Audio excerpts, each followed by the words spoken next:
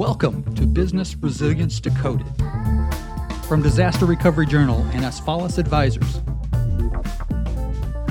Now, here's your host, Vanessa Vaughn Matthews.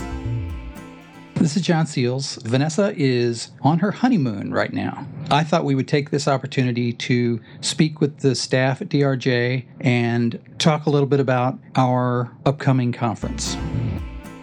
With us, we have our president, Bob Arnold. Hello. And our conference director, Patty Fitzgerald. Hi. And our registration manager, Rose Chatreau. Hi. Okay, so let's go around. Of course, we talked to Bob a few episodes ago about his past. DRJ started in his living room, and he's been in the business for 30 plus years. Yeah, so I don't feel that old, but I certainly am. Patty, I don't know if you were in that living room at the time, but you've been here pretty much since then as well. Yeah, that's correct. I wasn't in the living room at the time, but been with DRJ a long time, 30 plus years, every conference except a couple. But yeah, been around for a while. And Rose? I've been with DRJ since 2013. This will be my 14th show. Experience prior to this was in on-site operations with a large travel company. I worked for them for 20 years. And I'm John Seals. I've been with DRJ for 18 years. I was in the newspaper business, mainly doing sports for 12 years prior to that. With the event coming up, what do we look forward to with this conference? Another great event here. Our theme for DRJ Fall 2019 is Innovations in Managing Risk and Resiliency. Again, we're returning to the lovely JW Marriott at Desert Ridge. And I think it's our third or fourth year at this facility. It's an incredible property. A lot of great meeting space, a lot of great opportunities for golf, shopping, things like that all nearby. So we've got an incredible agenda lined up for everyone. Looking forward to that here in shortly. By the time this runs, we'll have about 15 days or so. I know at the conference we're going to launch the DRJ Mentor Program. Correct. Among the agenda and many other things at the show, we are officially launching the first of its kind software-supported accelerated learning mentorship called the DRJ Mentor Program. We currently are in pilot program with about 25 matches. At the event, we'll be fully launching, looking for both mentors and mentees. We'd love to everyone to stop by or even visit the DRJ website, which is just drj.com/mentor. You can find out more information on how to apply. It's completely free of charge. We're looking for 200 plus matches on this first 10-month program we're launching in January. We'll start accepting applications as early as September 30th. What else can we talk about as far as at the conference? The topics, I think, of course, everything on everybody's mind right now is cybersecurity, and certainly we're covering that in quite a bit of sessions, workshops, things like that. But really anything that can, any risk an organization may face. So I think we've accumulated and put together an incredible agenda that covers the gamut on all risks that are currently facing organizations out there. And plus, you have to be very agile. Things move very, very quickly. Things adapt very quickly. The premise is trying to keep up to date on all those evolving risks and ensuring you're doing everything for your organization to stay resilient. So that's really what I think the overall emphasis of the show and the theme is. Patty, as far as getting speakers for this conference and for previous conferences, I guess for future conferences as well, how does that usually work with the call for papers? Well, we put a call for papers out and ask the people to apply, provide the information of what they're going to present. We need a synopsis, bio of the presenter, photo. They do it all online. They send it out to us. We have a deadline. This year will be October 7th for spring program of 2020, and we collect all of those. Bob and I, we go through them. We have a lot of reviewers that look at them and figure out what we can use, what our theme is, what fits into the theme, those kinds of things. It's quite a puzzle to put together. There's a lot of pieces involved, a lot of things that get involved with the whole setup of the conference agenda. Once it's set, though, we're good to go. What can we do to encourage practitioners to submit a call for paper? I don't think we have to encourage them too much. Everyone's willing and wanting to speak for us. That's a problem that we usually have, is that we can't get all the practitioners in there that we want or need. need. It's just the way it works. Timing is everything on all of it. If they can't get away in September's kind of tricky. That's close to year end. That's when most of them have their budgets where they're going to do their last testing, exercising of their plans, and things of that sort. So we put it out there, and I've had several say, I wish I could make it, but we're exercising the plan, and that's critical for them, so they can't always make it. But they'll be back in March. And I also think on the agenda, especially from a practitioner standpoint, the big benefit is touting how resilient your organization is, showcasing the work you've put into your program, as well as allowing others from the profession to take a look at what you're doing and offer suggestions of, hey, have you tried this, or we're doing this, what do you think about that? And just the networking involved on that aspect of it, it's a huge benefit to anyone. Definitely sharing lessons learned and sharing what works, what doesn't work, how innovative they are, what they're doing new, and how it works for them, because it's not a one-size-fits-all, as we all know. So it's not going to work that way, but to get out there and find out what other people are doing and piece your own plan together is how it works for you. So, Rose, what do the numbers look like so far? Yeah. It's great. We still have 20 days or so to accumulate more. We're in line with where we were last year, and look forward to more. When you're there on site, you are busy from 5, 6 in the morning till Bob late and I at are night. usually down there pretty early, and we have some late evenings, but to cover everything that goes into being available for our attendees when they arrive, that's the most important thing. So that's why I make sure we get down there and get everything set up. And Rose is the person to see on site if you have any questions. And she knows pretty well, I'd say more than any of us here put together. Oh, yeah. As far as the attendee experience goes. So on the attendee side of the house, Rose is certainly your go-to person on site and before the event. Well, and we'll have the desk set up. All your information can be gotten there. We'll provide anything from safety pins to Band-Aids. So if you got an issue, you just come see us. And the favorite chocolate. Yeah. Oh, definitely got chocolate. There's a message board. You can come there for information, directions. We have local staff that make up the team at the desk, and they can help you with any local information if you're looking for somewhere to eat or somewhere to get off site. They can give you that kind of information. All your conference materials, pick up your badge there, your conference bag. Anything's missing, come see us. How about the number one question you're asked? How do we find the session presentations? Yes, the session presentations are going to be available on the mobile app, or you can just go online to drj.com/sessions. That is a very frequently asked question. Wow. We try and publish it everywhere, but like I always say, we have so much information to disseminate out. There's so many of those little details that continue to get lost in the crack somewhere, but that is a very frequently asked question. I usually spend most of my time at the conference at the booth. I always tell people that ask the question, well, what are you doing here? And it's like, well, I'm just here to pass out candy and answer stupid questions. So sometimes I leave out the word stupid.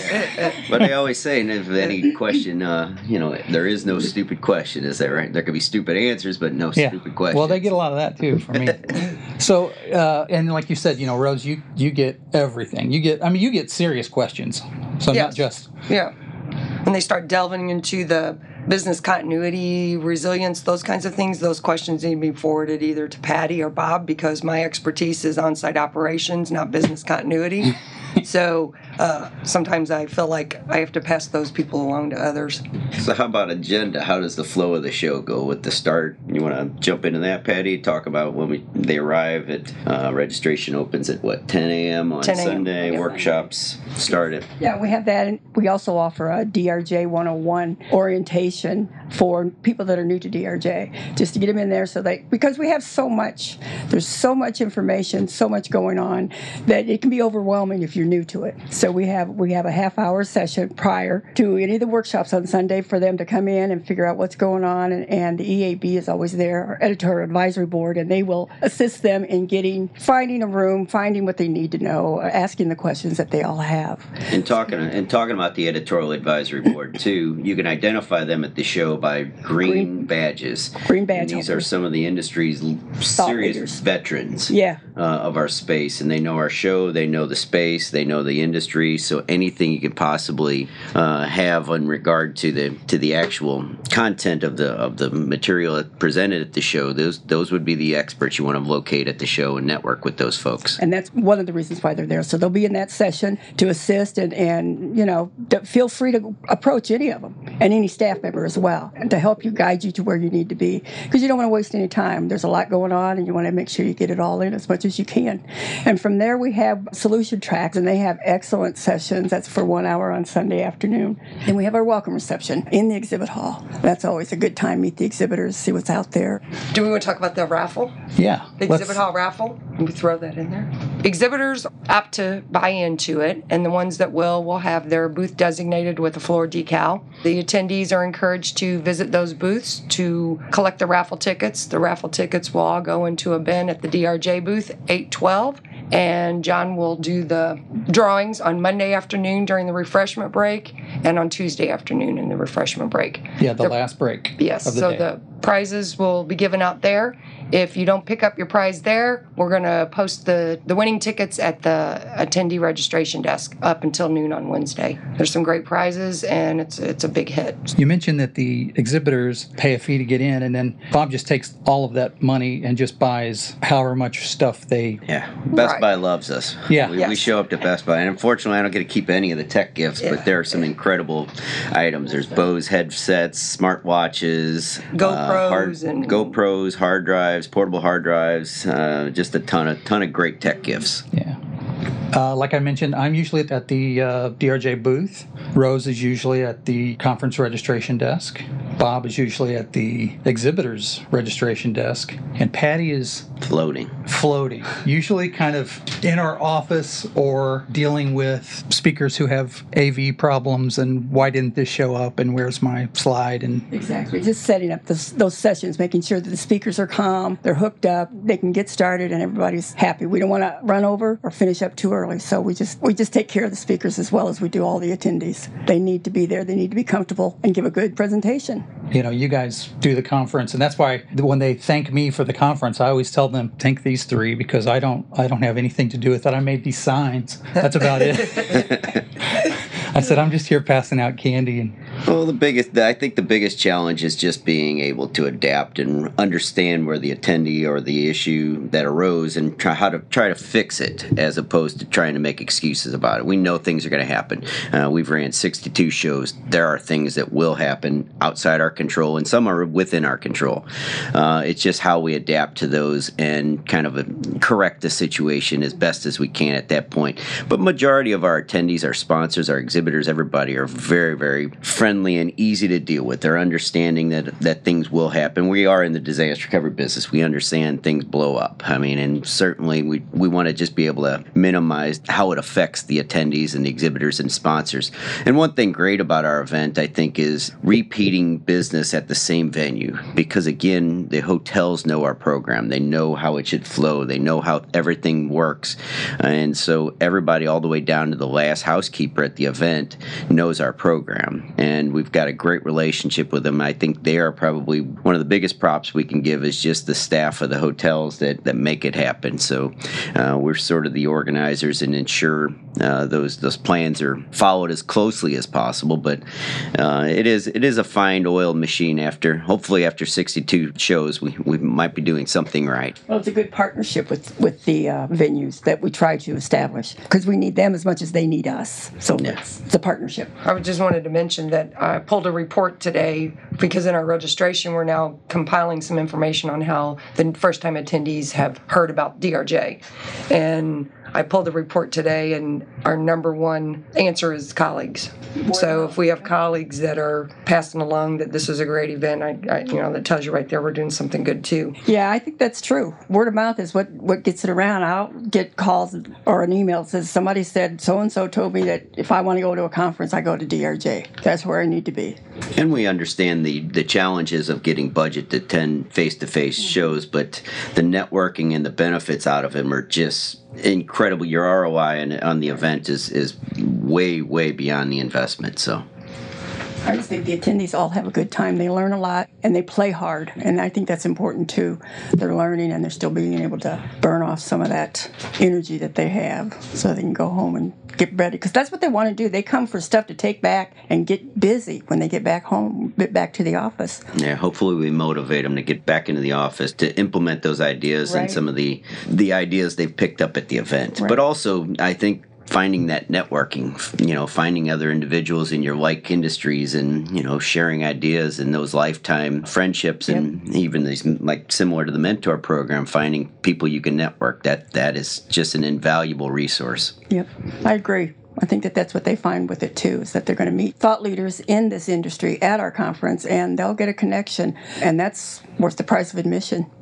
I hope everybody enjoys the event, certainly, and finds some value out of it and lifelong connections. All right. Well, that's Business Resilience Decoded. I always forget what Vanessa says at the end of this. I don't know. Just start playing the music and let it go. Business Resilience Decoded is produced and edited by John Seals. For more information, visit drj.com/decoded and asfalisadvisors.com/decoded. Write to us on Twitter @drdecoded.